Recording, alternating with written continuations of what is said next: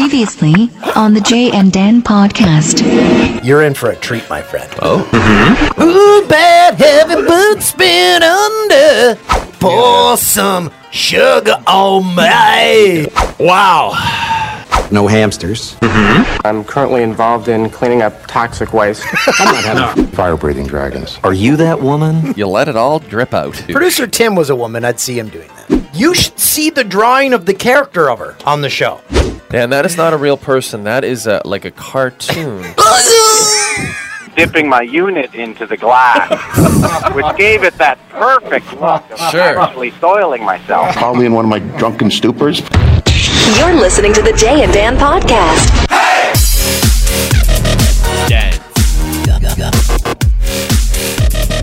Dan. Welcome to the Jay and Dan podcast, episode number 16, brought to you by Drunken Stupors. Yeah, it's a good excuse for a mayor. It's a good excuse for you. Couldn't find anything this week, could you? I forgot. The intro was rolling. I'm like, I forgot to find a product. Oh, that intro is so great. Nice hat. Engineer Jim's let's wearing Spanky's hat, as is Mike. He's wearing a Trust Me. It's our sponsor. A Spanky's t-shirt. I understand Patrick also got a Spanky's t-shirt. Patrick, what happened to your t-shirt? Got it. Wow. Right. I got a hat, too. Thanks for adding into that. The most awkward moment of the podcast. So after that introduction, I'm happy to announce our guest is still in the green room. Luc Robitaille is going to be joining us momentarily. So I thought he'd hightail it out of here after the introduction. No, he's going to stick around. We're excited to talk to him. People have said, why don't you guys have more hockey people on the podcast? Well, we're getting to him. We only bring in Hall of Famers. Exactly. This will be our second hockey guest and the second Hall of Famer. Chris Chelios is our other live guest. So I guess we can never bring in Keith Jones. Suck it, Keith. Luke, by the way, I love that guy. Refuses to age. Yeah, he looks like a young Dick Clark. He looks like he before Dick Clark had his stroke. Oof.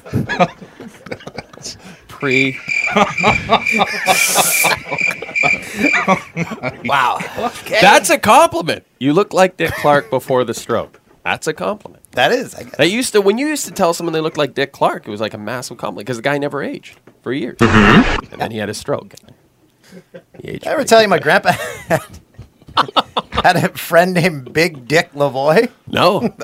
You call him, I was out with Big Dick last night.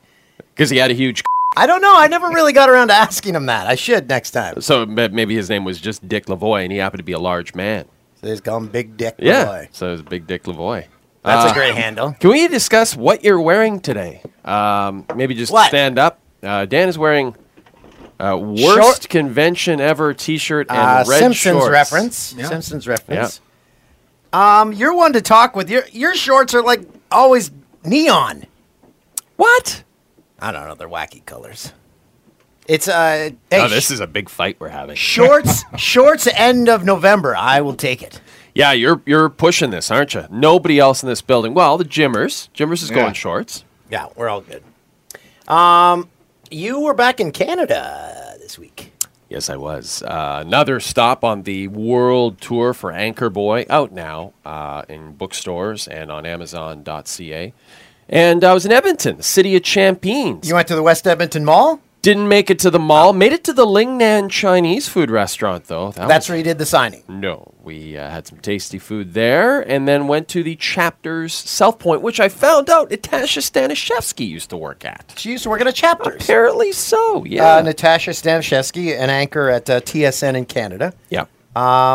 So it went well? It went extremely well. We had over 300 people there. We sold over 200 books. Your fear always was, okay, I'm going to have these book signings. No one's going to show up. So that hasn't happened. Because Duffy, I remember when Duffy wrote his book, he was like, I went to, Vancouver and, 10 people showed up. But this was, I think, pre-social media. Oh. So I can get the word out on social media and we can get hundreds of people there. So Duffy put one out in 1810, his book? Yeah, exactly.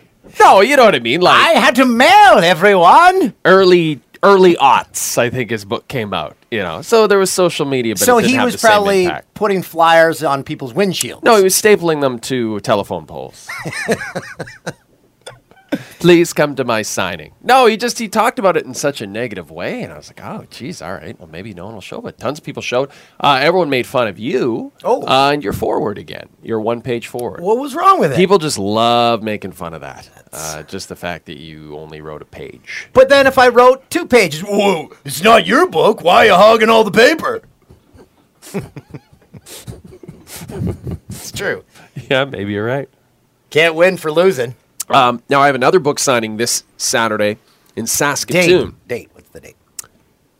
The 30th, November 30th. November 30th. At noon, chapters on 8th Avenue. And everyone's wondering, are you going to join me? Because you're going to be in Saskatoon with me as we host the Boys Lunch Out. If you move it to my hotel room, yes, I will take part. Because I will be sleeping. That's disgusting. No. But I can just lie on my side and watch. Hey, guys. Why don't you just come with me? It's at noon. Plenty of time to sleep Too early in. for me. You sleep in, you come over, you hang out, you entertain the people in line. We'll bring them ketchup chips. What am I'm going to be like a clown? Yeah. You're like, hey, I'm Dan. I'm here too. I saw clowns on Friday. I went to a circus. Go on. And I saw circus kids. Circus kids? They came out and entertained before the real circus began, and they said, all right, give it up to Max and Billy, the circus kids. They travel with the circus everywhere. And what do they do? They went out, and they've got the showmanship in their genes. You ever seen a circus kid? No, that's why I asked you what they did. They just do, the worst magic acts, but they're like...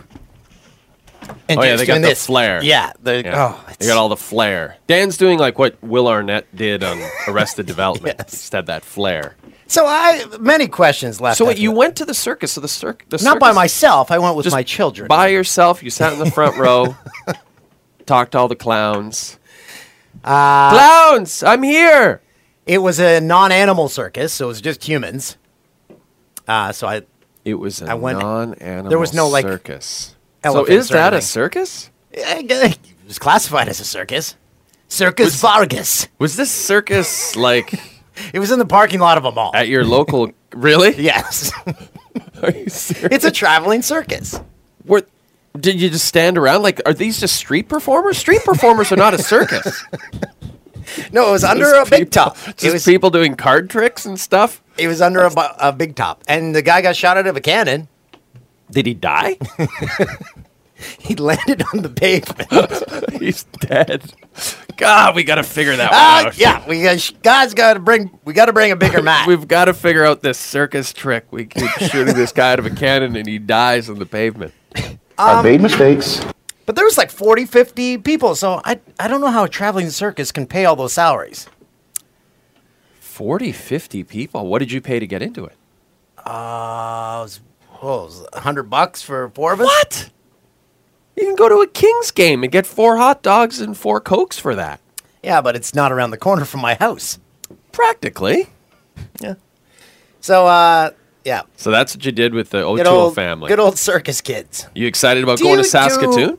Does the clown give them their schoolwork during the day? How does it work? Oh, you're still obsessed with the circus kids now. Well, it's just like kids who work on a sitcom. It's they'll they're have tutors. The 6th generation. They said these kids are continuing the strong tradition of circusness or something. And they've watched their industry crumble into almost nothing as kids have more entertaining things to spend their time with. Hey, but they're putting their heart and soul into it. The circus will always survive. Will it? Cirque du Soleil. I mean, there's one at every single casino in Vegas now. Literally every casino has their own Cirque du Soleil production. I bet you there's no Cirque du Soleil kids. No. And what else? What else did I have this week? Oh, you Carl's Jr. I bet. No, I had Fatburger. Yeah, I gotta lose some weight. The President's Landing? Yeah. We were talking to Jim and Mike about this before you arrived. So the President of the United States. The President of the United States, his motorcade, he landed, just miles away from here, like across the street from the Fox lot. He was probably 1,000 meters. And his motor came like right down Avenue of the Stars, and I happened to be trying to get into the Fox lot. First of all, maybe someone at the Fox lot lets us know that the president's going to be coming here and that all the streets are going to be shut down. So I'm sitting in my car for 45 minutes, and I have got to piss so very, at least you didn't have to poo for the first time. Well, this is just it. It was worse. I would have rather my pants, because if you your pants in your car, yes, it smells, but it's your own smell, and it's sort of contained. Whereas if you piss your pants, you can't really conceal that, right? There's no winner. There's no winner. I'd rather myself. So I'm sitting there. I've got to piss. We're all lined up in cars trying to get past Avenue of the Stars. The LAPD's like, no, you guys aren't getting through here. So I got out of my car and I started wandering down a side street, a residential side street. I'm like, your car. I left my car there. I just left my car, put the hazards on. I was like, it was like, you know what it was like? It was like a nuclear bomb went off and everyone just got out of their cars and started walking. So you were looking for a house to pee in? Exactly. I'm looking for an alley, preferably, if I could find an alley of some sort, something that would hide. But the residential street, there's no alleys. It's just and the houses. The worst thing is in LA, like the houses are right up to the curb, basically. So not only I can't even find a little bush in the front yard because the families are gathered around the dinner table. It's dinner time when we come in. So they're gathered around the dinner table and I can see them and hear them. And they're like, who's this guy creeping around? So you just knock, say, hey, enjoy your dinner. I'm just going to use your facilities. No, I finally went behind someone's car. Just right in the middle of the street. I just pulled my pants down and pissed. I had to, I had no choice. And amazingly, no cars came by. I was blown away by that, because then I was like, when you have to piss and you're pissing in the wrong place and then someone comes by and you're like, do I force myself to stop pissing, which is impossible to do. It's impossible to force yourself to stop pissing. Or do I just keep pissing and just look at the person sheepishly like, I'm pissing in the wrong place and I know it and I can't help myself. And if someone saw you, they would have thought you're in an afternoon bender. You're just wandering around. Yeah. Crack cocaine. That's what I would have said. I would have been I was out with Mayor of Toronto. And you didn't do it in front of the house where the family was having their supper time. No, I could hear. I did it in front of a house where I could hear a family, but I couldn't see them. So I assumed that they couldn't see me. Wow. I've made mistakes. And so I watched the entire proceedings. Not you doing this, but I watched the motorcade. I watched the helicopters came. 4 of them landed on the golf course across the street from us. It was unreal. The first helicopter that came down, you saw lights in the distance. All of a sudden, they turn all the lights off. So you're like, where the hell did it go? All of a sudden, it's right over the golf course and landing. It disappears in the night. Yeah, it's got cloaking device. Yeah, like the Klingons. And then, so that one lands. 3 more come in, and then the motorcade takes off, and then he's gone. Yeah. But Jim, you were upset because you said this never happened with President Clinton. Well, no, I don't know what it is, but love Obama, whatever. But with the other presidents, the city never shut down the way it does when Obama comes to town. I don't know. Clinton used to come maybe at night or not during rush hours. Same with Bush. But when Obama comes, it's 9 a.m. or 5 o'clock in the afternoon. Right in the middle of traffic. And they shut everything down. Even if you came at 11 a.m. or something. And they won't even route you around. No. They just close all the streets say, stay there until we say you can go. And that's why I had to piss on the front lawn of someone's house. But I heard it was better this time because last time Obama, he didn't take helicopters over across town. They closed the entire city down because they took the motorcade. Yeah, so he made it a bit easier on the city of LA this time. He drove west side to downtown last time. Yeah, it was insane. But that is. Yeah. I don't know why you wouldn't take a helicopter. But I don't know why he has to do it this way. It's really very uncool, especially for the people that live here. It takes me normally in rush hour to get home from here. 45 minutes or something like that. It took me close to 2 hours, 2.5 hours to get home. Not cool. The last time he was here. Not cool. No, I want to spend time with my family. I don't need to, American. Now, before we get to Luke. Yeah, we're going to bring Luke on. We should discuss the new NHL deal in Canada that broke. We taped this on Tuesday, so it broke today, November 26th. Here's my thought. I think we should talk about that after we talk to Luke. Reason being, I feel like we're going to talk about that for half an hour. And I'm not even joking. Okay. So, let's bring Luke in. But before we do, just very quickly, how excited are you, Boys Lunch Out? This Friday in Saskatoon. Yes, this Friday. Again, the date is going 29th to be of November. 29th. Yeah.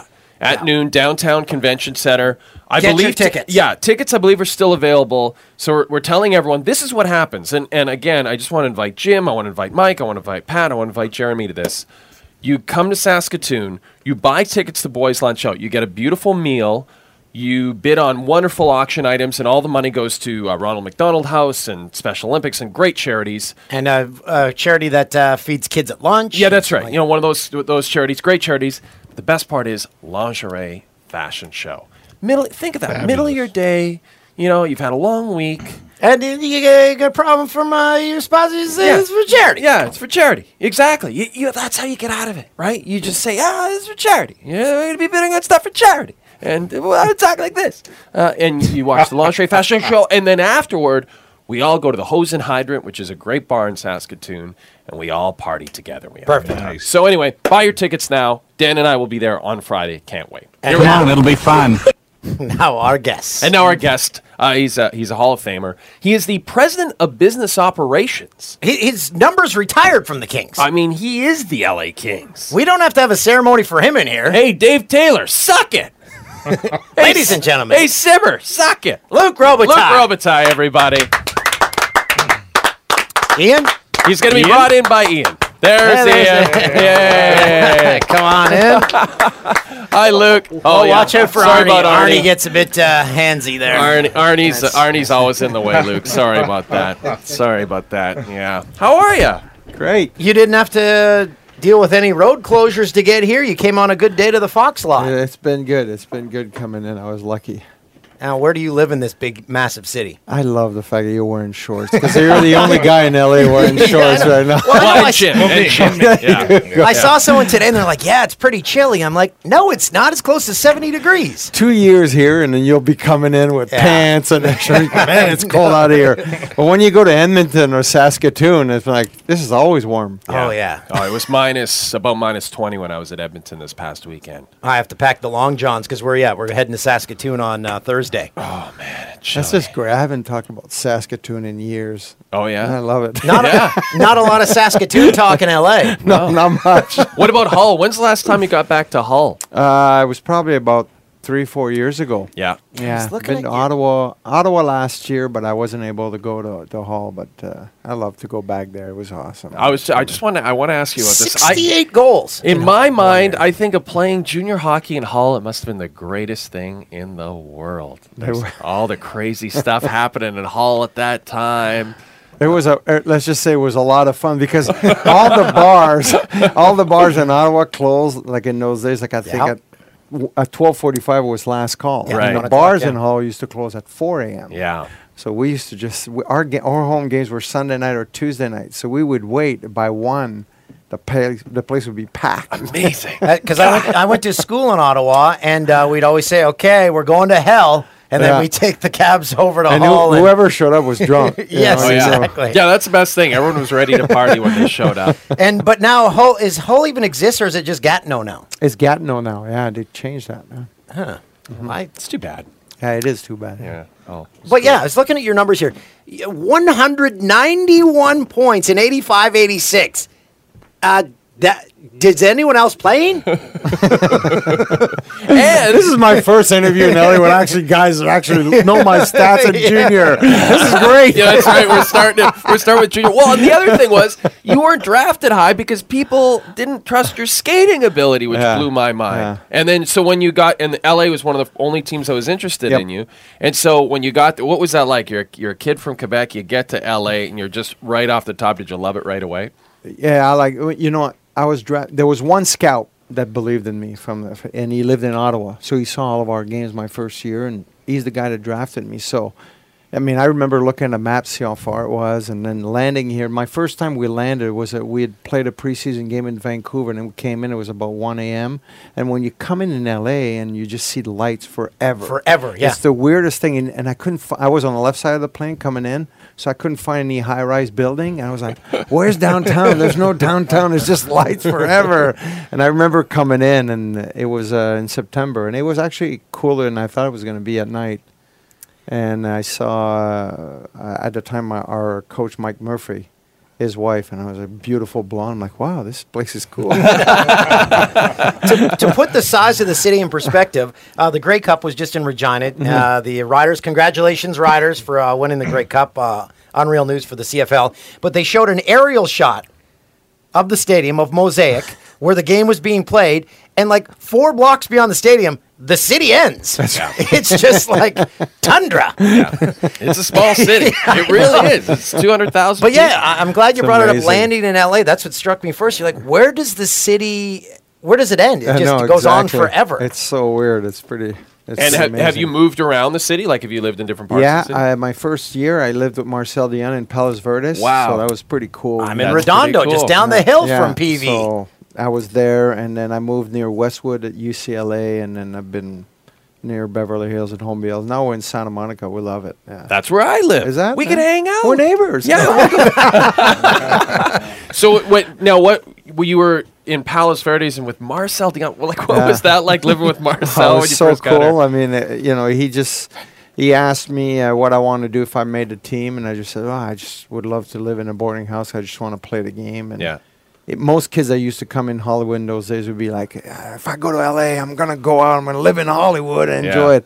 So he hadn't had any kids saying that. So he took me under his wing, and it was great. I mean, it was the greatest house. Remember Tiger Williams? Yeah. Yep. Tiger Williams started calling me Lucky, like by game 2 in the NHL.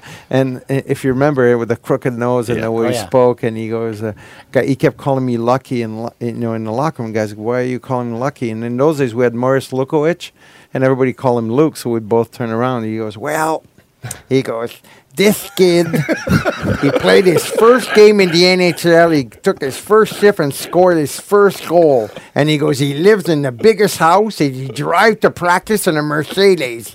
That's lucky to me, so I'm going to call him Lucky. So he gave you the nickname. Yeah. And if Tiger Williams gives you a nickname, you just go. You just go. I was so scared of him. I had heard he didn't like French kids. I was like, thank you, Mr. Williams.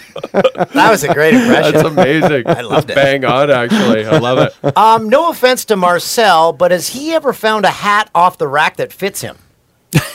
That's a big head. You're right. He's got an enormous body. Remember Ty Domi? Ty Domi used to have to wear the XL7s. That's right. Because I grew up in Peterborough, so he was the only one on the Peterborough Pete's that wore an XL7 because the other helmets wouldn't fit him. Ryan, our PA, would have to do the same thing. In Winnipeg, there was a garbage can. Like for years, we would go there, and the can, the way it looked like a helmet with a hole in the front, and someone had written Domi in the back with his number. And every team would go there, we'd all laugh, and every time we'd play, and we'd say, I saw you left your helmet in Winnipeg.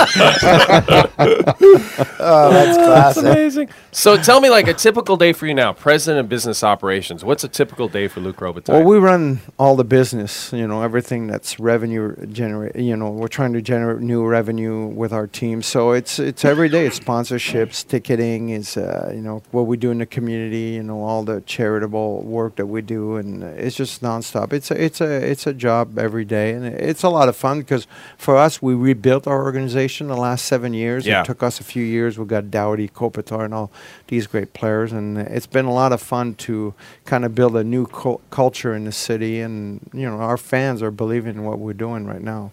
And it's interesting because, I think we just came from Canada, and people are always asking us, like, what's hockey like in the States? And I think here in L.A. specifically, the market is so good and better than I think a lot of Canadians realize, just because not just of the success you guys have had recently, but you've ridden a lot of the ups and downs, the Gretzky years. then some down years after that, maybe. Yeah. Now it's come back a little bit, but always that hardcore group of fans that have stayed here that you've always known about, Yeah, right? we have some hardcore fans. I mean, they've been following us for years. I mean, even like we didn't make the playoffs for 8 years, and we were still averaging 17, 18,000 a game every night. Right. You know? And you think of the Islanders, where it's supposed to be a great hockey market. Yeah. And they can't draw more than 12, 13,000, and that's. I think we're lucky that we have some great fans that have been following us, supporting us.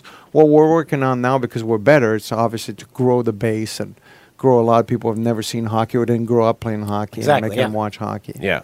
Now, you must have seen a lot of gimmicks in which the Kings, before you got into the executive role, to get people to the rink. Yeah. Like, it must have been the Wild West back then. My first few years on the job, I mean, we were dead last, and that's when we picked up Drew Dowden. So we had every promotion you could ever imagine. We found out every culture that lived in the city. We had a special night for them.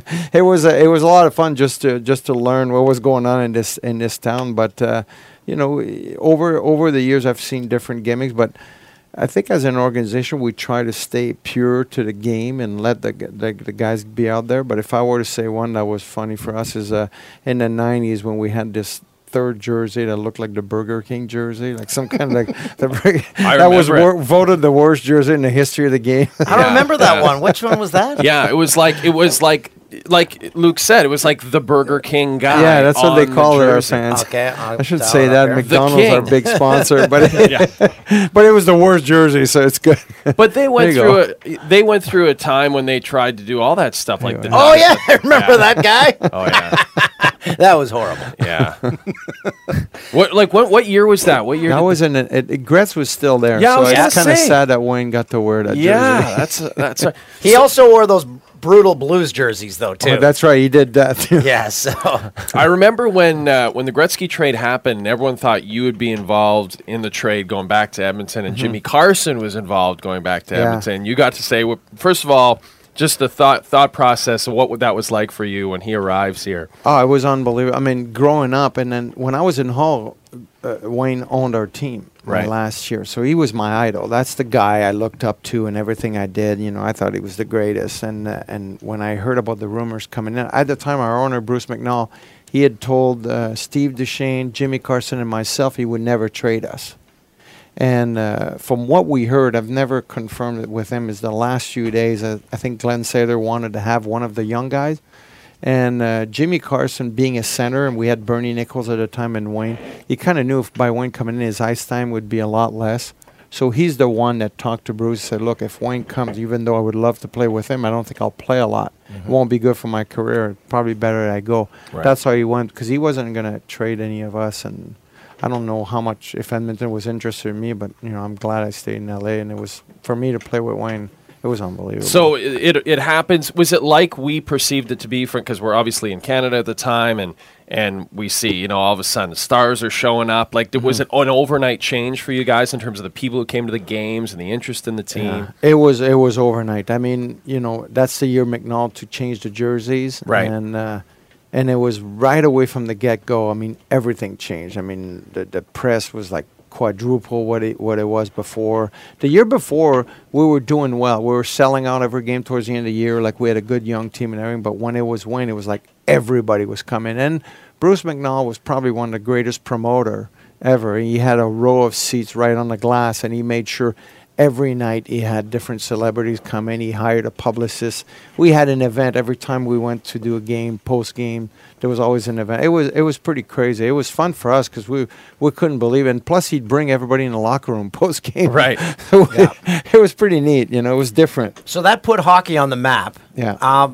Is that what the Coyotes need? Something like that? Just a kick in the butt where they've got an Ovechkin or a Crosby, and you say, okay, look at this. The building's full now. Yeah, well, they're not going to get those guys. No, I know, but that's not going to happen again. That's the thing, yeah. But it's so that's a once in a lifetime where I a superstar so. like that. Well, there is only one Wayne Gretzky. Yeah, so, there's only one Wayne. I don't see that happening again. I think Phoenix can build it, but it's going to take him a little bit of time. I mean, It was hard. I mean, no one wanted to go. You wouldn't want to buy season seats if you think, first of all, there's only 2,000-3,000 people in the stadium, and you could buy your tickets any night you want. Yeah. And if you don't know what the owner, if the team's going to be there the year after, there's no reward to keep in your seat. You're like, they're going to go. So and for players, you don't want to sign there. I mean, you don't want to move your family there with the thought, well, maybe I'm going to have to move my family a year later or something. All of it. It was all working against them for so long. So I think it'll be interesting to see where they're at in about 2 to 3 years. I mean, they got a good team. They play well every night. And, good GM, good coach. Great GM, great coach, and they got some good people. So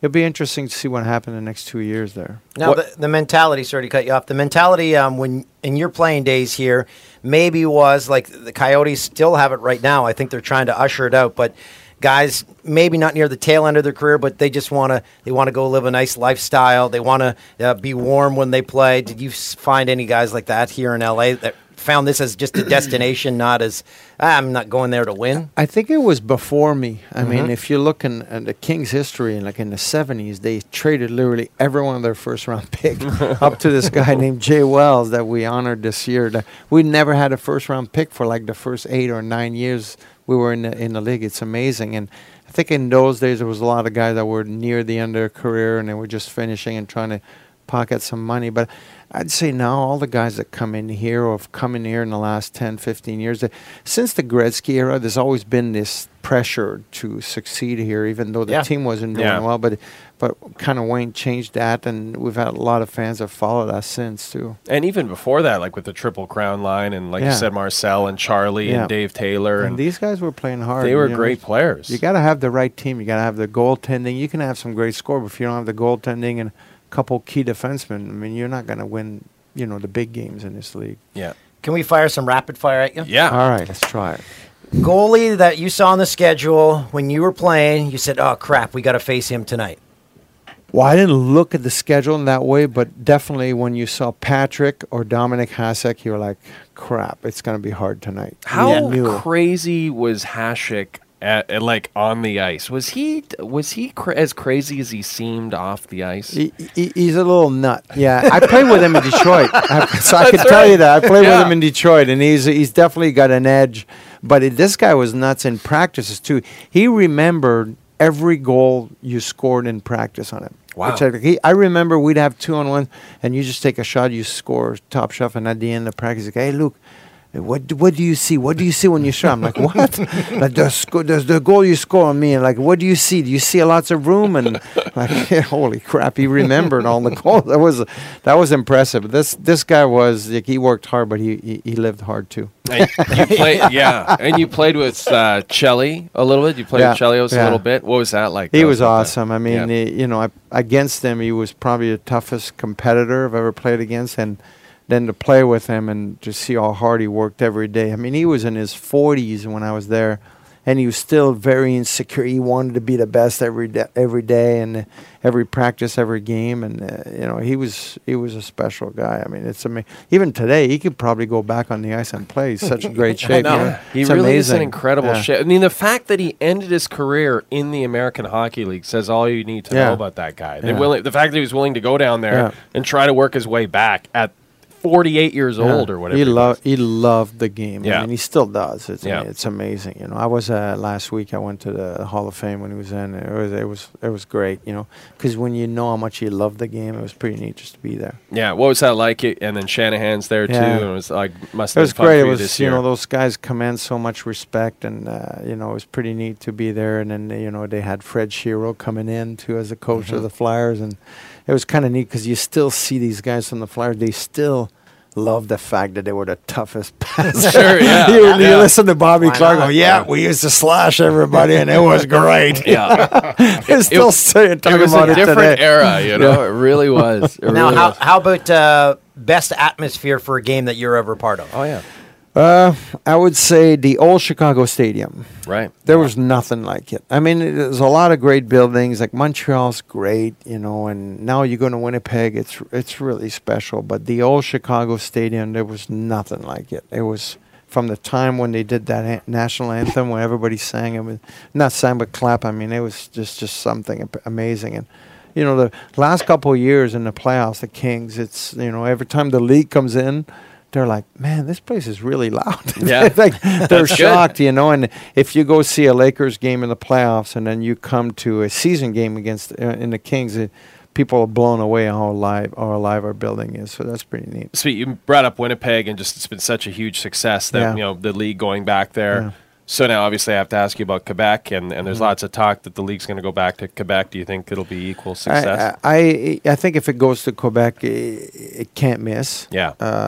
It's tough to move a team. I mean, Atlanta's moved, but then there has been another team that moved. So I don't know if there's a chance it'll happen or not, but we all believe Quebec could be good. We believe there's other markets that would be good, but I think the league's doing the right thing on trying to make the markets they have now work. Yeah. Because you want to do that first. Like, I think Phoenix deserves a chance now that they have the real owner. You look at Florida, they deserve a chance. They have another owner, and this guy wants to push it there. And, I don't know what's going to happen, if it's going to happen, but if you ask me, could it work in Quebec City? I think so. If it's working in Winnipeg, it'd be I think it'd be awesome. Another team in Toronto, even. I mean, two other teams in Toronto. Are they still building that rink there? I don't know what's going on with that Markham rink. I'm not sure what's happening there. But again, like we're just, we live there, and just the appetite for hockey and the population. I mean, they have 3 teams in the New York, New Jersey metropolitan area. You'd think you could have at least 2 in the Toronto. Well, as I always make point the to, mayor the GM at the Staples Center. Rob Ford. At the Staples Center, you got 2 Bring 'em in. basketball teams and a hockey team all playing in the same season. Yeah. You could do that in Toronto easily. Yeah. You had front row seats to watch Wayne Gretzky play. What made him the greatest? I mean, obviously his vision was amazing. He invented new things for the game. He was the first one to go behind the net and make plays. And what always amazed me, because I was a student of the game, because like you said earlier, I wasn't the fastest. I had to learn, and I always try to pick up what I could do. And what Wayne did that, I know he did it and he knew what he was doing, but I don't think anybody could figure it out. He did everything against the grain. If a guy was going left, he went right, and he just did. It was absolutely amazing. I mean, and I would say too, his drive. Like if he had 2 goals and 2 assists, and in the third period there was 5 minutes left, he was going to get 2 more goals. I mean, it was amazing. He just went on, and then probably his biggest quality, if the game was 2-2. And if he was having an off night, whatever player does, with 10 minutes left, out of nowhere, he would probably create 8 scoring chances for our team. And not 1 or 2. I mean, it was like 6, 7, 8. And the bigger the moment, the bigger he was. It was amazing. Like this guy, I remember in, was it in 98, we went to the Olympics and they didn't put him up for the shootout. Yeah, now I can remember that? Yeah, I was like, I don't care how bad people say he was on the shootout. He would have scored. He would have found a way. He was Wayne Gretzky. He always found a way. Yeah, there's that picture burned into my head. Yeah, him sitting by himself on the bench after. Yeah, I was hurt there. Last, I was like, are you kidding me? He's Wayne Gretzky. He loved that pressure. He would have scored. It might have been roll over the goalie's shoulder and his skate went in, but and it was all just he was just born with the talent. Like he didn't hit the gym or hit the weights or anything. No, but his dad, worked with him. They did a lot of drills in the backyard on the outdoor rink. His dad used to make him turn because he turned better than most players. He did a lot of little things better, and he never seemed to get hurt too. Like the guys couldn't. I mean, I know everybody says, "Oh, they're not hitting him because he's Wayne Gretzky." They couldn't hit him. Yeah. I mean, that's how quick he was. I mean, like I said, though, he was always against the grain, so it was hard for guys to figure out. Like, if everybody was going to the corner, he was skating out of the corner. Like, he knew how to read the game better than anybody. He was the guy, he'd be on the bench, and he would know, like, the play was on the right side, and he'd be yelling to be a guy hurt on the left side. He always knew. Finished the game, he knew each guy on both teams, their stats. It was amazing. It was unbelievable. Yeah, real. And how does the NHL get more scoring? Because that's what they're always after. The goalies' equipment's a bit smaller this year, but the goals are down.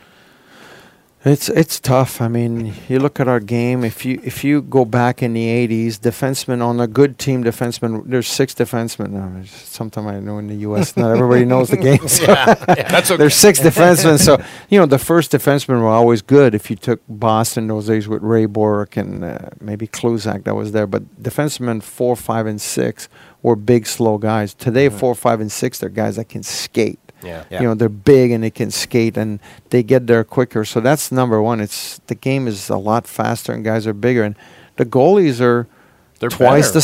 size. I mean, Yeah. no, it's not just the equipment. I mean, you look at the kid in Tampa Bay, 6'7". Yeah, I mean, Bishop. he can make a lot of mistakes. And I mean, you look at Jonathan Quick on our team. He's still 6'2" or 6'3", and he's still 230 pounds. Yeah. I mean, Rogie Vachon was probably 160 pounds, 5'6" or Yeah. something. You know, Look And at these- Panger. it's the same Yeah. net. Yeah, Panger. It's the same net. It's Yeah. still 4x6. And the goalies now, they're raised to be a goalie from like the age of 5'6". Yeah. Yeah. When back in the day, like I remember talking to Gilles Gilbert, he says, I was the only guy who wanted to play net, so right. I was always just the goalie, and then Yeah. he ends up getting to the NHL. I mean, definitely the equipment is still big, but these guys are all butterfly to cover the bottom of the net. Yeah. It's You watch a whole different footage era. of Dan always says, watch Jerry Cheevers or something. He never yeah. goes Yeah, down. my favorite was the trying to stop it with the side of their leg Oh, yeah. save. When, like, and, Just like, the side. So Guy Lafleur would take a slap shot from On just the across ice. the He would middle, always score. all along the ice.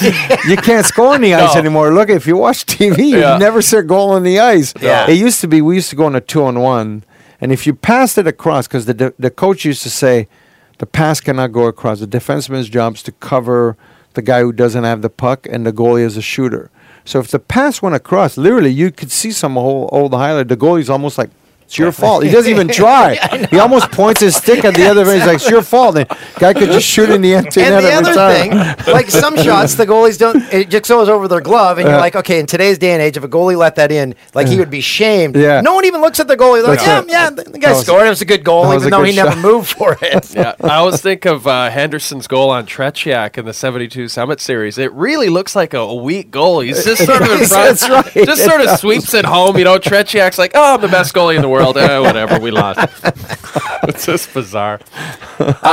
Luke, we have to thank you for coming in. Yeah, this is Thanks, really guys. awesome. Oh, we should mention, I know you're doing a March of Dimes tournament. Oh, yeah. I think you're doing a March of Dimes tournament, or maybe I got incorrect information about that. Do we want to promote anything else, like charity stuff? Well, our charity stuff with the Kings, we always do a ton of stuff. But during the holiday, we have an outdoor rink. You guys should come and show your skills. on the Yeah, ice. yeah. Well, we'll skate around. And we do like the month of giving. So at LA Live, right next table, every night we do an event that we try to donate money for charity. So we do with the Kings and AEG, the company that owns us. So it's pretty neat. And then, come on, guys, the outdoor game, freaking Yeah, That's Dodger right. Stadium. Dodger Stadium. A lot of Canadians It's will be gonna coming be down to that. awesome. Yeah, I think that's going to be a lot of It's fun. gonna What do you be think really of that? cool. That's going to be pretty interesting. Oh, it's great. We pushed the last 4 years with the league to get it, and this year we were lucky they were doing a few more games. And we thought it was the greatest thing for us to kind of expose the game to more fans. And plus I kept reminding them in '91 we played in Vegas outdoor. That's right. Yeah. So I was like, it was done. Yeah. Come on, The guys. It was great. Except the grasshoppers would, they'd see it was bright on the ice, so they go where it's light. So the grasshopper, these big giant grasshoppers, would jump on the ice, and then by the second jump they'd freeze. So like on the ice, by the end of the period, they'd be everywhere. I remember the guys would be tossing them with their sticks. Get ready for the Grasshopper Bowl. That would It's be fun. That's It's gonna awesome. be good. Well, it was a pleasure to All meet right, you, guys. sir. Thank Nice you to so meet much. you. Yeah. All right. Thanks, Welcome Luke. to LA, guys. Thank Yes, you very thank you much, so Luke. much. Yeah, we'll be down there. We'll show you our skills down in LA Live. All right. Yeah. Okay. Okay, we'll Take care. Okay, See you, bye. my friend. Thanks, Ian. Thanks, Ian. Thanks, Ian. Good job, Ian. That was fun. That was awesome. Oh, Yeah. That was I could have he's talked the all that. best. No wonder he was so popular here. Right? Again, he looks like he. First of all, yeah, he hasn't aged. Wow, those jerseys. Yeah. I forgot. I Yeah. completely. I forgot remember about those. seeing Gretzky. I don't know if we can show. Yeah, we'll get a these guys. pickup, but yeah, those yeah. are classic. Oh yeah, those are like. Who I'd like They're to like be in the the design Steelers meeting where they throwbacks. pitch that and they say, "Yeah, that So looks great." I believe that those jerseys and the Mighty Mighty Ducks. Ducks jersey Yeah. where it was like the wing guy. It What had was like his the name? the Donald Duck. Yeah, Disney. like the Donald Yeah. Duckish kind of looking guy. They had like a series of jerseys that all came out on the same time. I think it's when Fox had the NHL contracts. Yeah. Speaking of NHL contracts, Yeah, it was. So again, the news broke this morning. We're taping this on Tuesday, November 26th. Our old network, TSN, discovered that they no longer have NHL rights at the end of this year. And you know it's big when we come into work and people in the United States, in LA, are asking us about it. yeah. I mean, this was, we found out about it Monday night, along with the rest of the world, after, strangely enough, but not surprisingly, TSN's Bob McKenzie broke the news that Rogers got the NHL rights deal, which is pretty funny in itself. Yeah.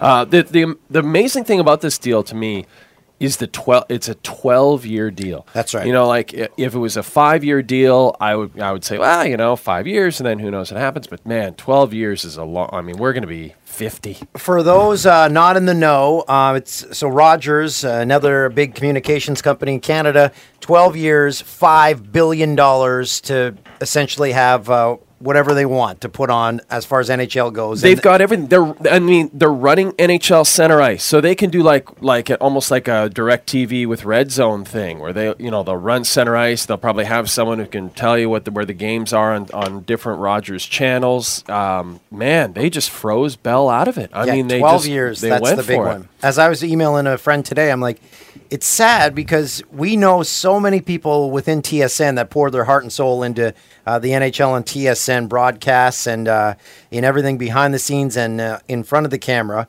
And then in 12, kids are going to grow up not even knowing TSN had hockey. Yeah. Like, you'll talk to them, is like in 12 years. That's a long time. Kids, what, TSN had hockey? No, they didn't. What are you kidding me? And it's like I say in my best-selling book, Anchor Boy, available now. You cannot be too brand loyal in our business because things can change in a day. I mean, a week ago, if you would have said TSN's not going to have hockey for 12 years, Hockey Night in Canada on CBC will probably not exist in 4 years. That's the other big thing about this deal. When we first heard it reported on Monday night, we were kind of under the impression that CBC and Rogers had gone together and that Hockey Night in Canada would remain on Saturday nights and all that. Well, now it's still going to for 4 years. But ultimately, most of the games are going to be on different Rogers channels, including City TV. And ultimately, you feel like they're going to phase out the CBC. And not only that, but Rogers basically owns the Hockey Night in Canada brand. Like, they almost did CBC a favor by allowing them to stick around for 4 more years and essentially play it out, to play us out, as they say. So TSN is going to finish this year, then they have the draft, and then it's done. And then they have World Juniors and curling. But I mean, here's the thing. I don't know what happened there. Here's the thing. Sportsnet survived for the last 8 years without a national hockey deal. TSN's not going to go away. They're going to be fine. And the only thing I worry about is I don't really care about these massive communications companies. We're just worker bees like everyone else. I just worry about the people, like Dan said. I worry more about the people behind the scenes. Yeah. Because the James Duthys and Bob McKenzies and Darren Dreggers, they're too talented and they'll be fine. They'll probably all end up at Rogers or wherever if they want to, or they'll just stay at TSN and continue to do great work.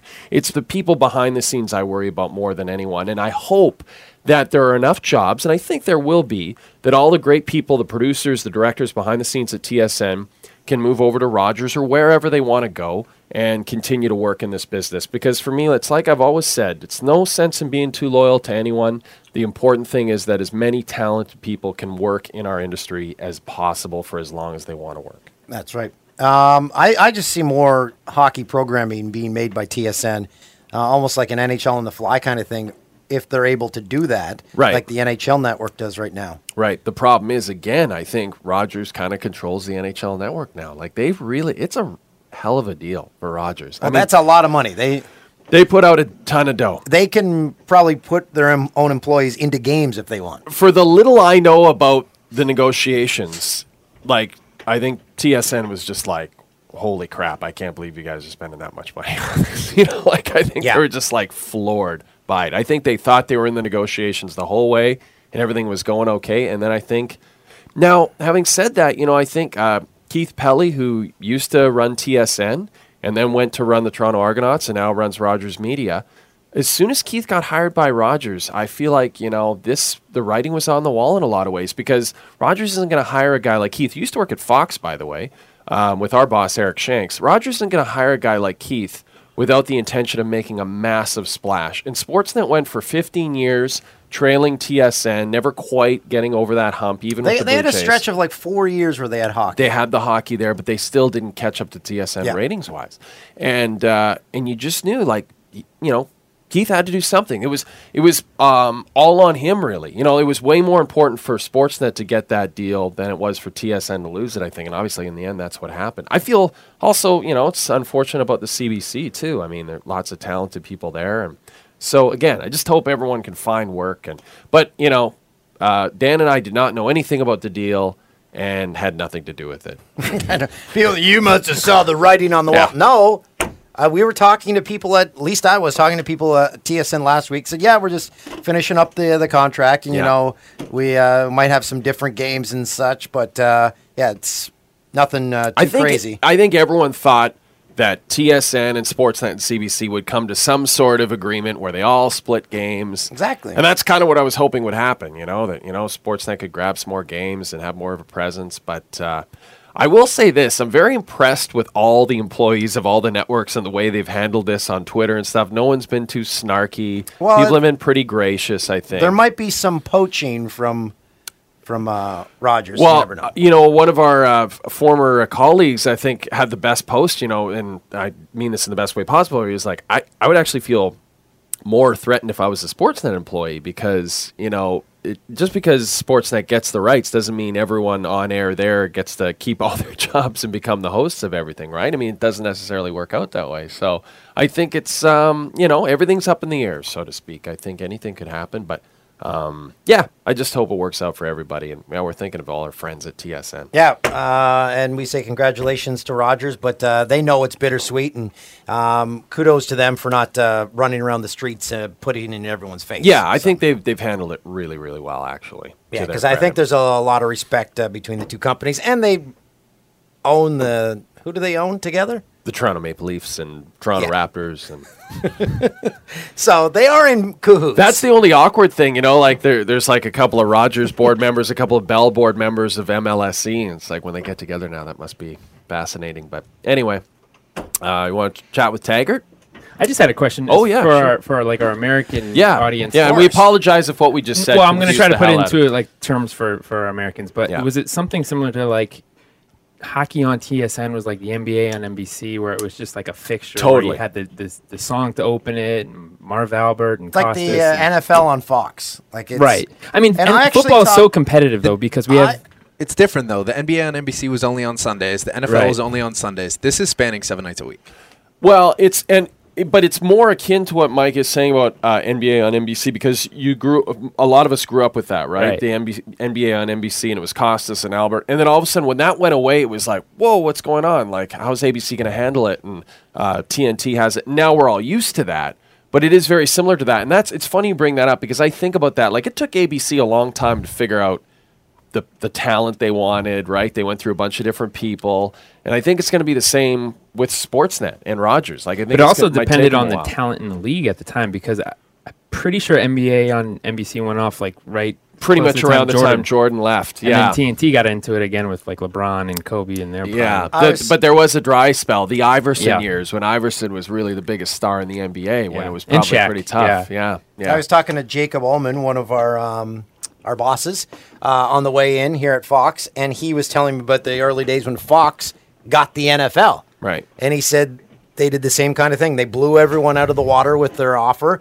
and then everyone's like, oh, are they going to have Homer Simpson in the booth doing games? And now you think of the NFL and you think of Fox now. Yeah, so. No, exactly. I mean, Rogers, and then, it's not just Keith Pelley running Rogers. Scott Moore, who used to run Hockey Night in Canada, he used to work at TSM. He'll be in charge of, I imagine, the whole kind of decision-making process of who gets hired, and those guys know what they're doing. It's going to be a very professional operation. I just think it'll look significantly different than Sportsnet's hockey production looks now. Like, significantly different. Not to say there'll be tons of different people. It'll just look different. Yeah, they and then the NHL and TSN, as I said, they have the rights for that rest of the year, so they're going to continue to blow it out of the water, and they've reorganized and reimagined how the game's broadcast with They did so many, you're right. So many a lot of innovative things. It'll be fine, though, because sports fans deal with change perfectly fine. There's never any. Yeah, but again, we just feel for the people. I was kidding. He's being facetious. They're the worst. Oh, yeah, that's true. But maybe that's good if you're a TSN fan. Sorry, Patrick. Gotta adjust, guys. Well, part of you life? know what? It is part of life, and it's a business too. You know, that's what we got to remember. It's a business. And I think you guys are being modest, but for you guys to come here, it was a huge thing in Canada. Well, geez, judging from our Twitter feed, yeah, we're still getting it every day. When are you guys coming back? When are you coming back? Hey, someday. Maybe Hey, in 12. We'll come back in 12 years. I'm wearing TSN shorts. gets the rights back. I'm wearing shorts and T-shirt on November 26th. So Toolsy's never coming back, guys. no, did we get that DVD from KTLA yet? They're in the same city. When I get it, you will be the first to know. What? Is someone Okay, but right walking in now, here? for listeners, Dan is talking to Patrick. If someone was walking it here from KTLA, Kind of they'd be here by accosting now. Patrick right now. Yeah, I don't know what to tell you. It's like I Interrogating Wow. Patrick right yeah. now. Toolsy's upset. Do we have Taggart on the We line? do. Oh, hey, Taggart. Hey, guys. How are you, bud? Hey, Jeremy. Jay and I were talking. I don't know if, and we'll get everyone else in the room in on this. And we were talking about it on the desk because someone got a birthday cake here at work the other day, and I asked a gentleman on set, Dan, our stage manager. I said, "Did you ever have money in your birthday cakes?" And Jay said, "Yeah, I had that because they put quarters and whatever." Yeah. Jim had it. Engineer Jim had it. Yeah, and then he looked at me like I was crazy. Did you have money birthday cakes growing up? Never had money birthday cakes. I never had money to put in. I knew you were going to say that. I knew you were going to say that. To be honest, like back then, it was like $2 bill was a huge deal when I was like 7 years. Well, this was Right. quarters. Yeah, it would always be, believe it or not, they put quarters in food for us to try to not I'm still choke on. baffled. So you would like bite it. Oh, I got a quarter, and pull out the quarter wrapped in saran wrap. I don't dirty. understand that. Yeah, the germs on currency. Oh, yeah. That's No, disgusting. my mom would wrap the coins in tinfoil and stick them in. She Foil, wouldn't just- biting on foil, even worse. Yes, that was the only thing was if you bit on the foil, it was like woo. Jeremy, did you have? But it was this? one quarter. No, One, Mike. No, never. Patrick. only 1 quarter. Oh, just one. Yeah, she'd put in nickels and dimes. You But if you roll got the dice. quarter, you scored. She'd put in nickels and dimes. Score. Patrick, no. I did. It's a Mardi Gras thing. The Mardi Gras king cake. Oh, It's yeah. like a tradition down there. And so I mean, I've had that. So before. a Mardi Gras tradition found its way to Canada somehow. Oh, the French. Makes perfect French, sense. Yeah, maybe the French brought it up. Okay. But We're isn't it like if you speculating. find the coin in your King of Mardi Gras or something like that? If you Yeah. find the quarter, you die. Yeah. Because you've choked on it. We put $20 in your Fudgy the Whale cake. You didn't find it. I haven't passed it yet. So, Jeremy, we just had your buddy here, Luc Robitaille. You have we some had to. history with him. He had to run, but we wanted to hear about your history with him. Well, he when I was hanging out with Avery when he was playing for the Red Wings when he was a rookie, he lived with Brett Hall, so we'd be hanging out with Brett Hall all the time, and he'd have parties after the games and stuff, and Luke would always come over, and Chelly, and the whole team pretty much, and Luke was always a good time. He was always the kind of the guy that would like bail right just at the right time, never get too banged up. Everybody else would just keep it going, but he would always be out there right away. But yeah, he was always a really nice guy. A couple bowling tournaments I went to in LA when he was playing with the Kings, and a good guy. Oh, He yeah. always supported his wife's music career.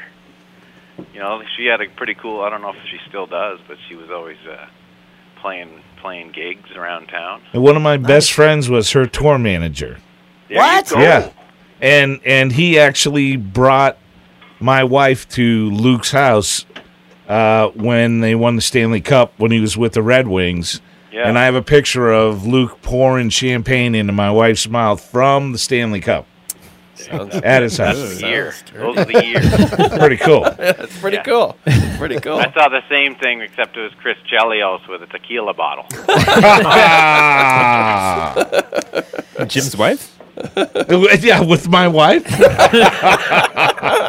ball. If she was in L.A. at the time. It might have been her. My favorite celebration picture forever will be Chris Bosch pouring champagne into his own mouth. Oh yeah. Oh, there you go. Have you ever seen? what does it look like? I've never seen Oh, it. you got to Oh see it, Taggart. boy! It Google looks, image that. it, Does this look ridiculous? let's just say a lot of penises have been photoshopped in for the champagne bottle. All right. That's what it I looks get the like. deal there. One time I was bat boy for the Yankees when they clinched the pennant in Toronto. What? Yeah, I remember you telling me that. I got to hang out and do the whole thing with the champagne. It was nuts. That's so fun. The one guy, the regular bat boy there, he got like a cork in the eye from Robinson,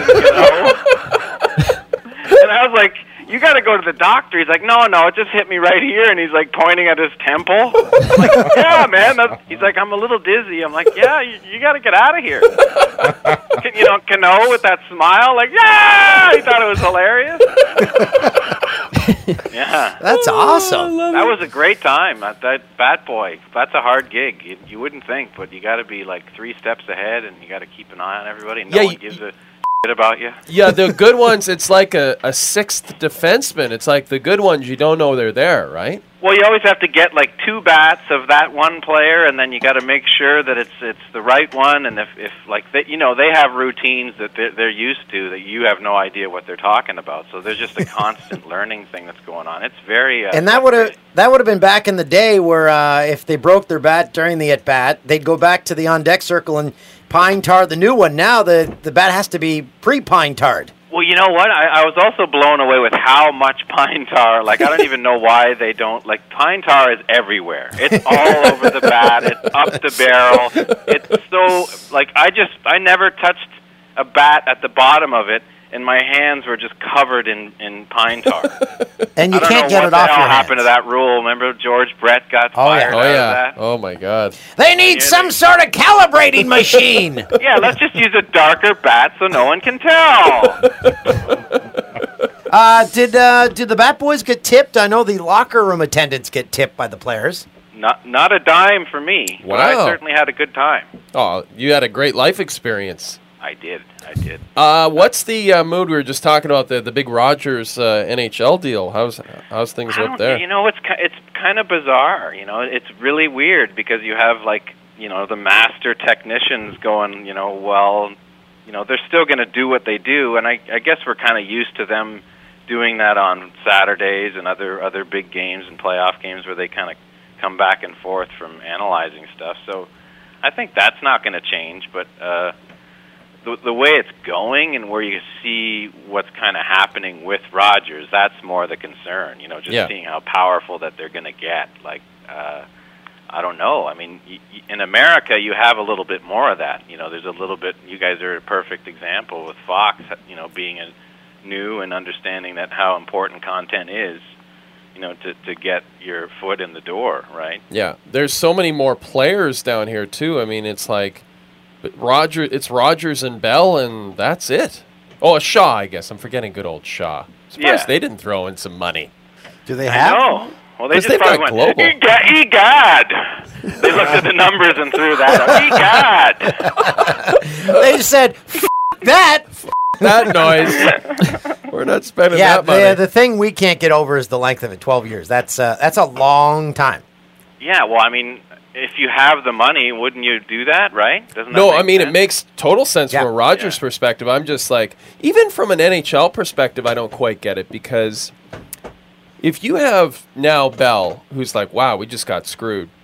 If they had a chance in 5 years to make amends, they would clearly do it. Exactly. Right? And they would clearly up the ante in a huge way. Well, isn't that make perfect sense with the way Bettman's done things in the last 20 years of I'm going to just take this big, huge piece, biggest piece as possible, and just... I would have loved to have been in the room where he got the phone call or got the email or got the envelope with the figure on it.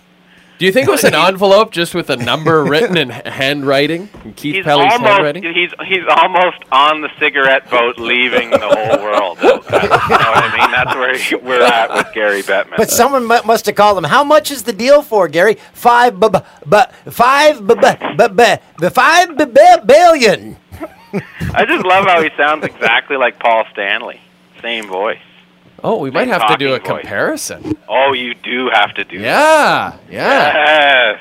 Paul Stanley and Gary Bettman. Oh, it's remarkable. They even look a little bit like each other, too. Yeah, if you can get, when Paul Stanley's sitting there talking all normal, how he talks chill, and just do them both together, it is quite it's intense. Huh. I never even thought about that. Yeah, GB. Holy moly. He's made them a ton of dough, that's for sure, the NHL. Are you talking about Paul Stanley from KISS? I think so, yeah. Your mic's popping Yeah, out. my mic's going. There it is. Paul Stanley from KISS, who always has to have 2 girls in a shower waiting for him after the show. Oh, really? Which is the biggest beard in the history of what's really going on. Whoa. Whoa. Anyway.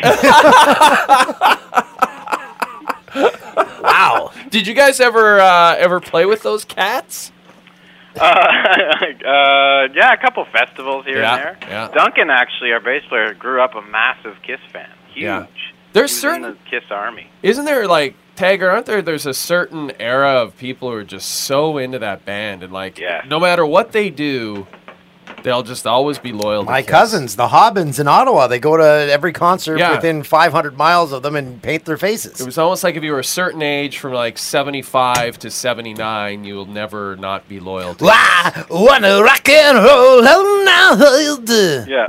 Or like just like, that band, like they were like a rock band and then they totally changed just to try and get hits with disco music, like overnight. And Yeah. it was like not even like halfway. It was so like apparent, full on Studio 54 falsetto in the bridge. Yeah. All the way, even zip guns and noises and whips.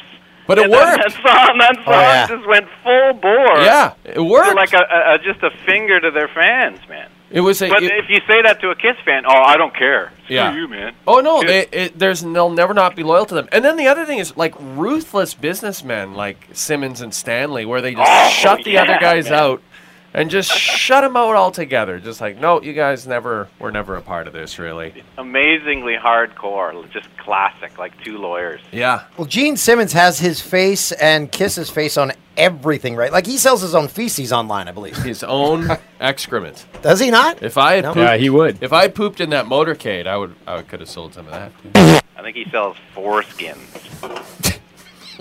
Eugene Gene Kleiner. Simmons, Gene does not have a foreskin to sell for sure. Yeah, he sells them. That's what I'm saying.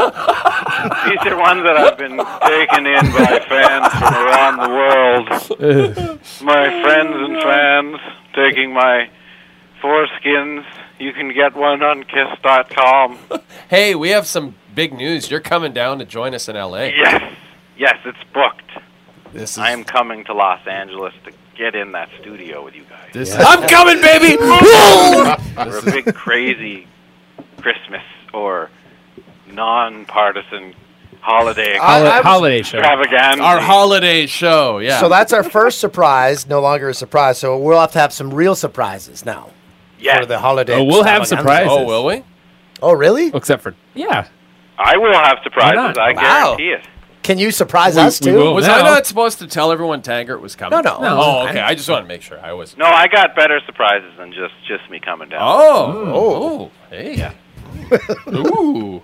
You ready, Jim? No hamsters. Taggart, what do you got cooked up for us? Story? Yeah. Is. Ronnie Taggart?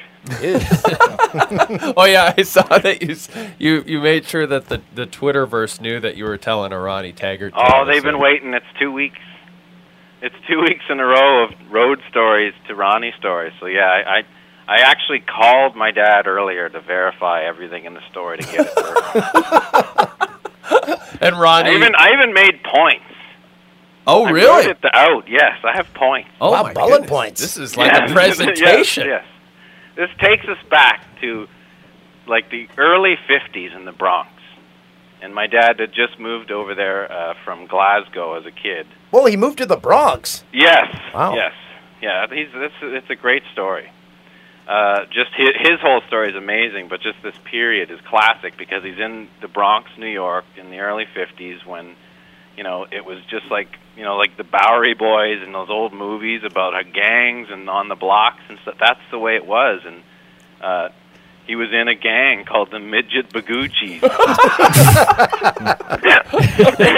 His older brother were in the Senior Baguchis. And I'm not kidding. They were a real gang, like in their block.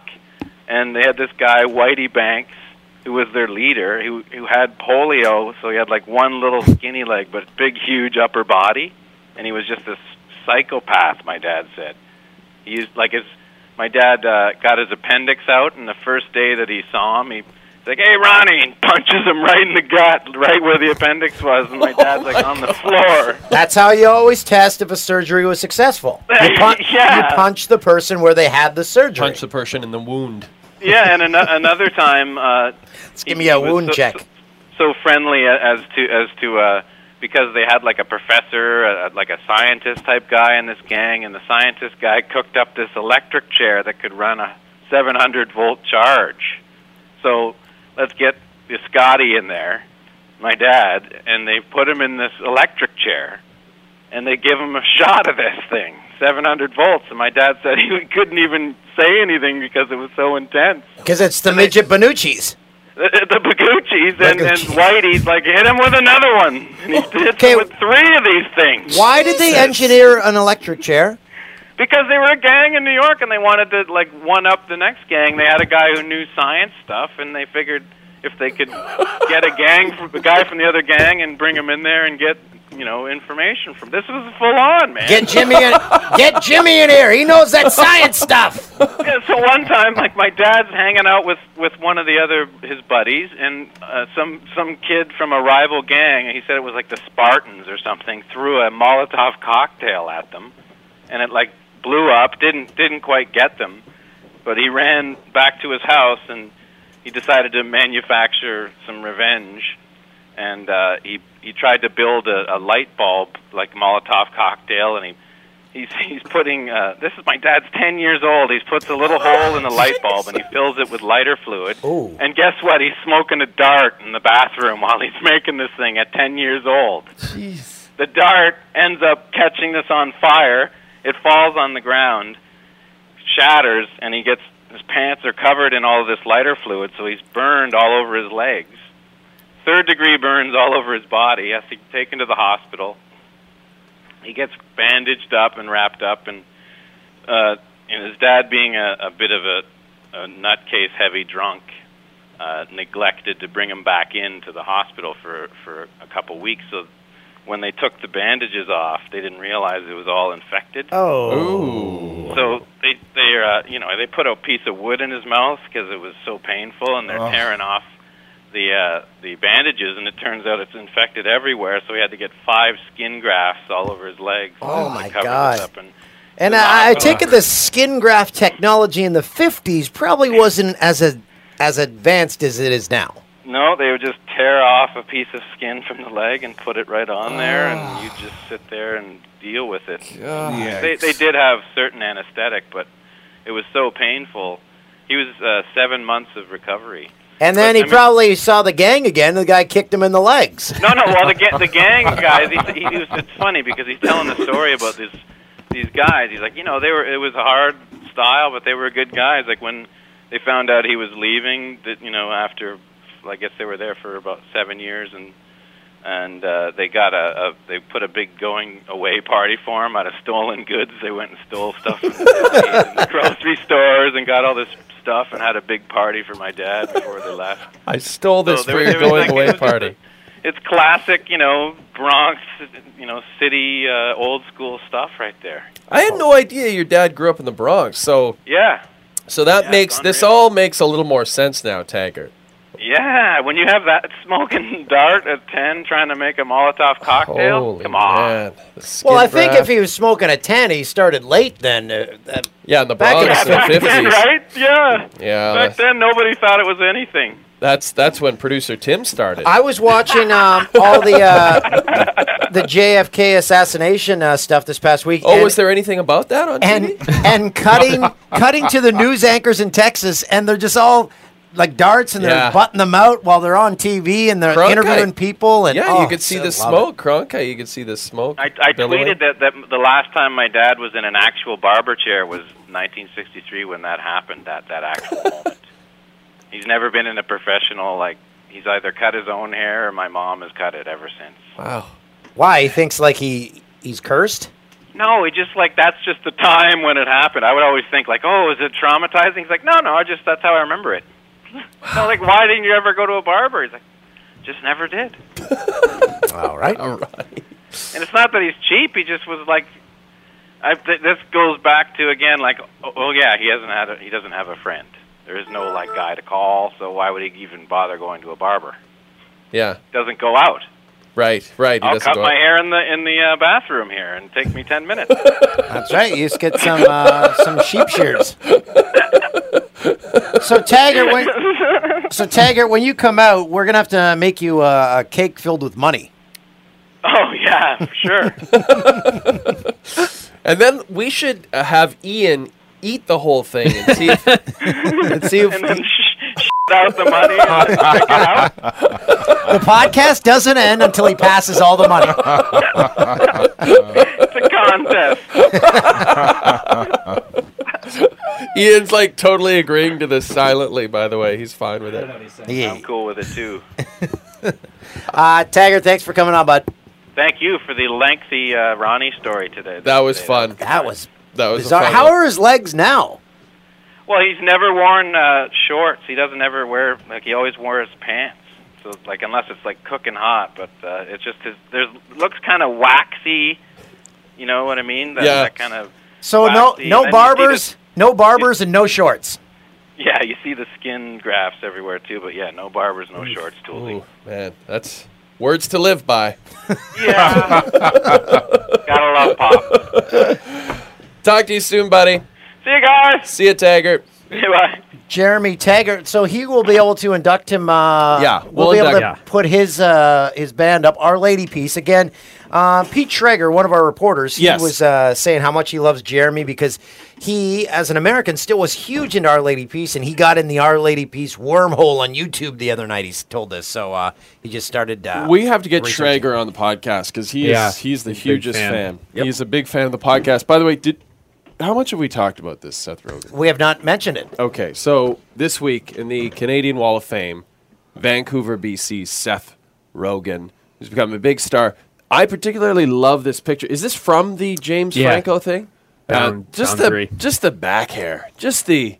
I love that. As no shame in that whole thing. As someone who's growing a ton of back hair right now, and on my shoulders too. I mean, I just love this.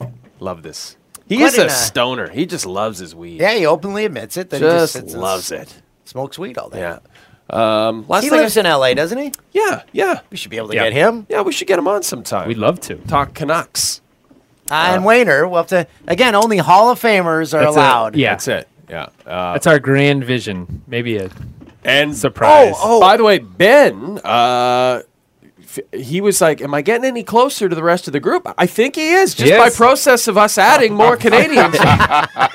Ben is getting a little closer to the rest of the group. But with that said, I think we're around 500 votes to get him off of the wall. Wow. This official petition is only like 24,000 votes short of what they're shooting for. Whoa. It's a tight race. Don't we have to agree to that, though? Either way, if there's an official petition, like there has to be a number. I don't know. Should we mention what happened in the vote? Oh, are we going to talk about that? Or should we? What happened last? That he had a firm handshake? Strong handshake. We're not doing that. I thought we were, but I was told we shouldn't. Oh, okay. We promoted Xbox enough, yeah. Yeah. Okay. Yeah, that's right. We promoted enough Xbox. I want to hear a story from Jim. So you guys were talking about Sunset Strip days. Oh, man, this is awesome. I'm so excited. Well, I've had a bunch of people tweet me about, like, places to go, like, hey, where's a great place to go for a drink or, kind of get a little bit. Yeah, and, still the Rainbow is still, like, the benchmark Totally. up there. It really is, and, I mean, you were talking last week about the waitresses, now they're just in their underwear at the club, in Vegas. It's like that every night, kind of, at the Rainbow. Not so much with the waitresses, but just with the clientele that rolls in and out of there, I mean, whatever.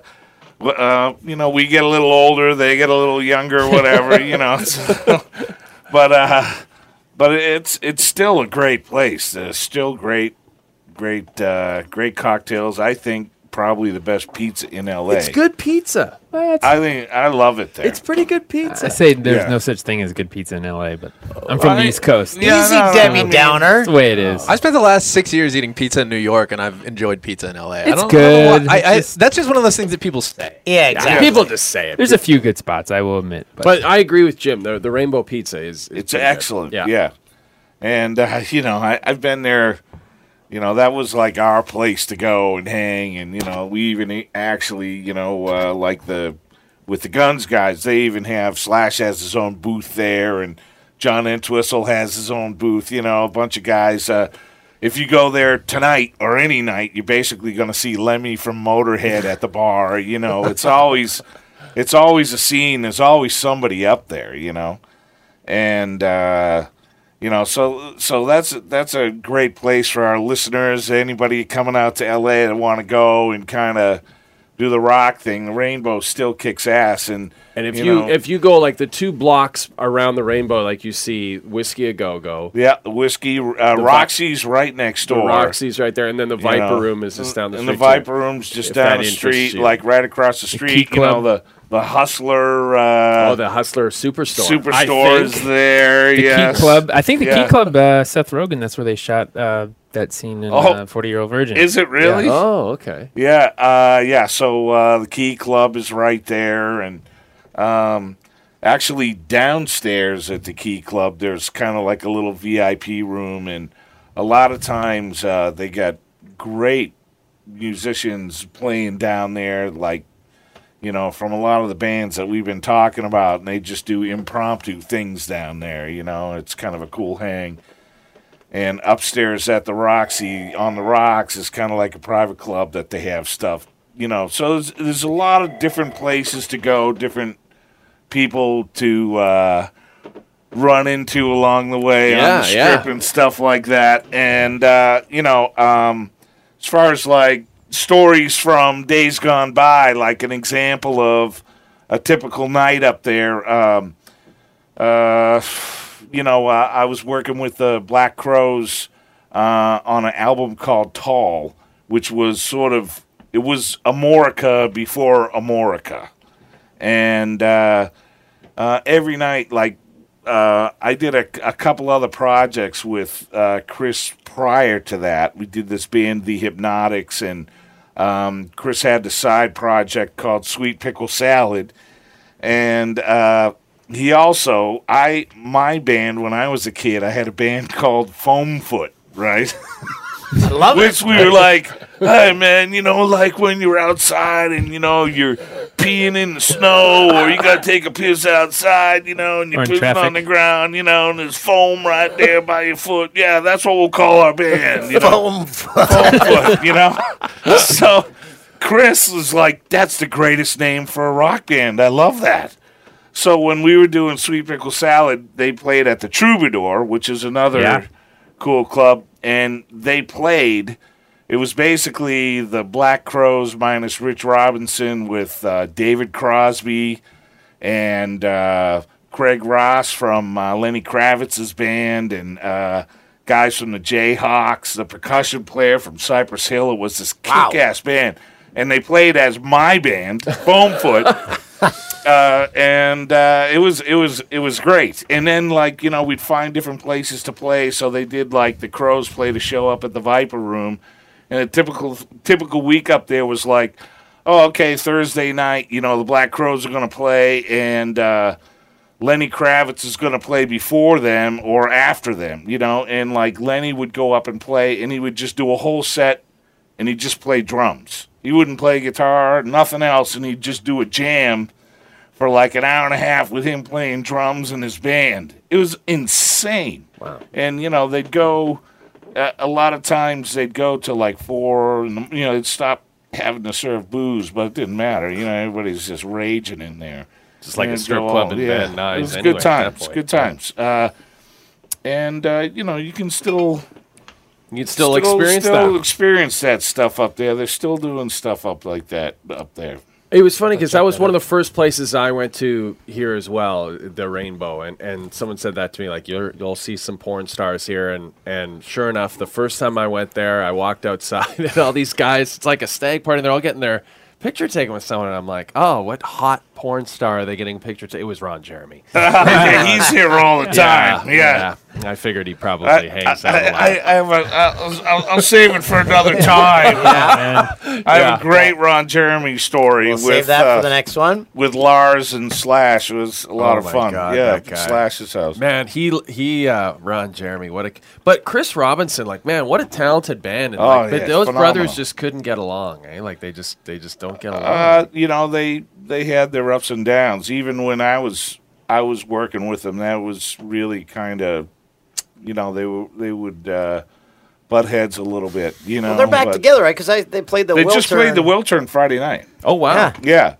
So Chris has his solo things and all that other stuff. But that'd be awesome to see them. I'd love to see them. Yeah. What's that Wiltern like? I drove by them. That might be the really the cool. best venue in LA. Yeah. Really? Yeah. It's like what do you think it holds? Like maybe 2,000, I was gonna say 3,000 3,000, people. That's good. And it's like a nice theater, great balcony, great seating on the floor. It's awesome. cool, It's a great place to see a show. That'd be great to see them there. Yeah. A couple of the guys here just went and saw them. They said it was phenomenal. Oh man, Engineer Jim, we thank you for that. We're that was fun. We're gonna wrap things up with an email from a viewer. Yeah. We should go down to the Rainbow, by the way. Yes. With Taggart. Right? Yeah, let's take Taggart down there. I'm sure he's been there. That'd be a fun time. I feel like Jim would be like sitting him. Look at him sit there. He'd be like the mayor of that place. As the nights progressed, more and more items of clothing would wind up getting hung up around the table from your clothes. I hope it's not Patrick. So it sounds like I'll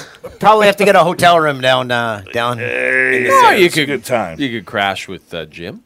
Yeah, perfect. Okay, so this is it's safe. An email from That's true. It is safe. It's probably safest. An email from a viewer. Oh, Russell! Sacked.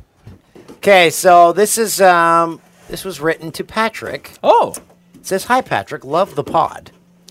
A few lady friends and I were at a local pub watching hockey when a cute boy came up to me and said, in the James Duthie one impression voice, you wearing your rubber boots tonight?" I was in fact wearing rubber boots that night.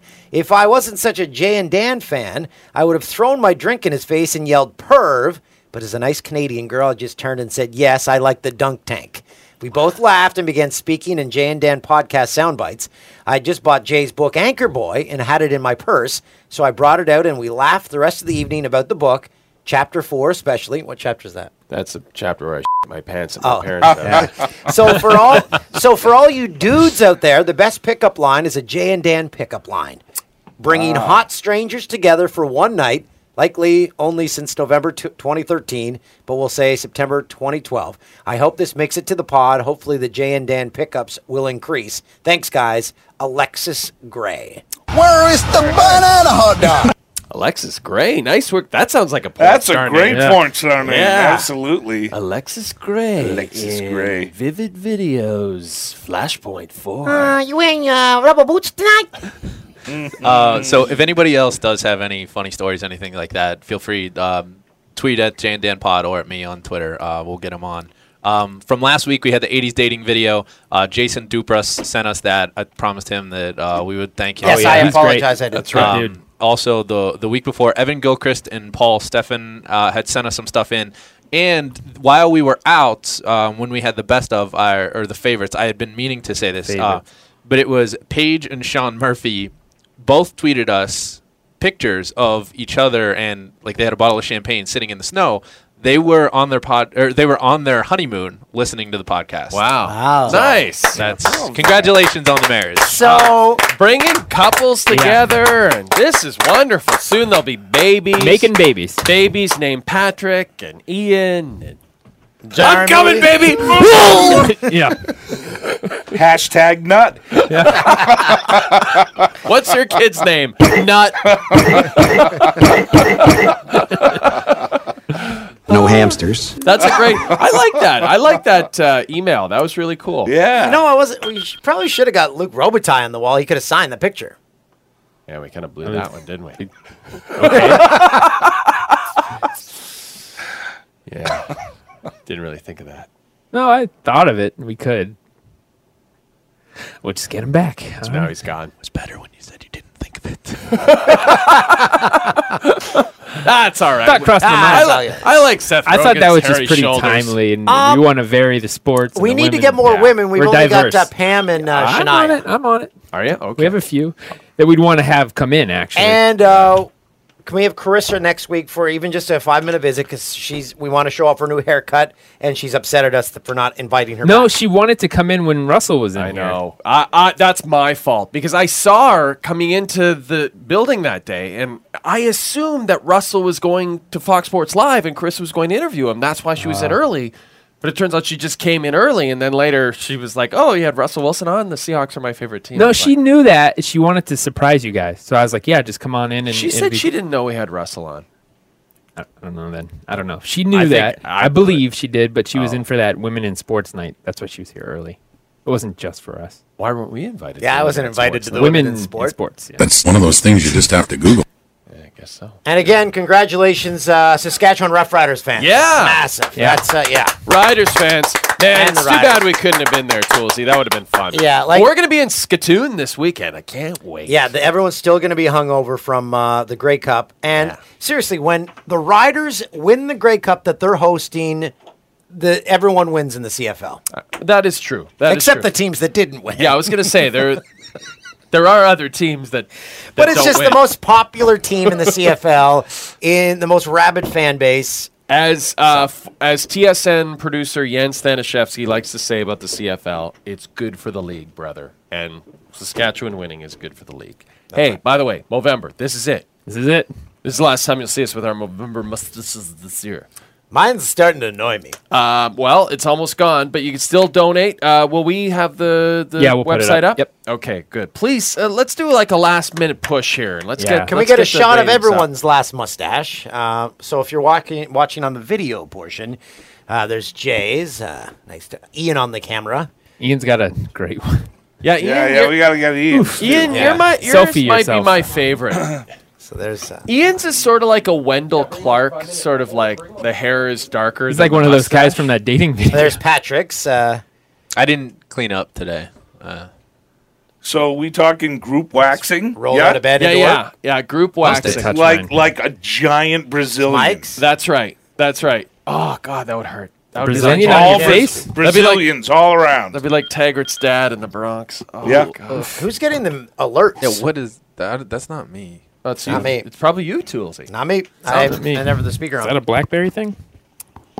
No, I don't think they have it technology to give alerts. Guys, that was fun. That was Yeah. a fun pod. Luc Enjoyed it. Robitaille again. That was thank you. awesome getting him on. Good job. Yeah. Way to go, Yeah. Mike. Yeah. Okay, so And a great impressionist, by the way, I wanted to say. Yes. Yeah, that was a Yeah. hilarious Tiger Williams. I to love that. our American listeners and viewers, happy Thanksgiving. Yeah. Enjoy. I tell you, Americans do Thanksgiving big time. My daughter's in school here now in LA, and she got the whole week off school. Like, you don't get that in Why Canada. doesn't Canada do that? You get the Monday off. That's it. We didn't even get that. You should have at least in Canada, get the Friday and the Monday. Come on, Harper. I think now it's because Black Friday starts on like the Monday before Thanksgiving. So Right. shopping wise, It's all about commerce. It's all about commerce. Just like this Yeah. show. That's why we're making big money on the show. It's all about commerce. Yes, so I'll have a new fake sponsor next week. Sounds good. Thanks, everyone. See ya.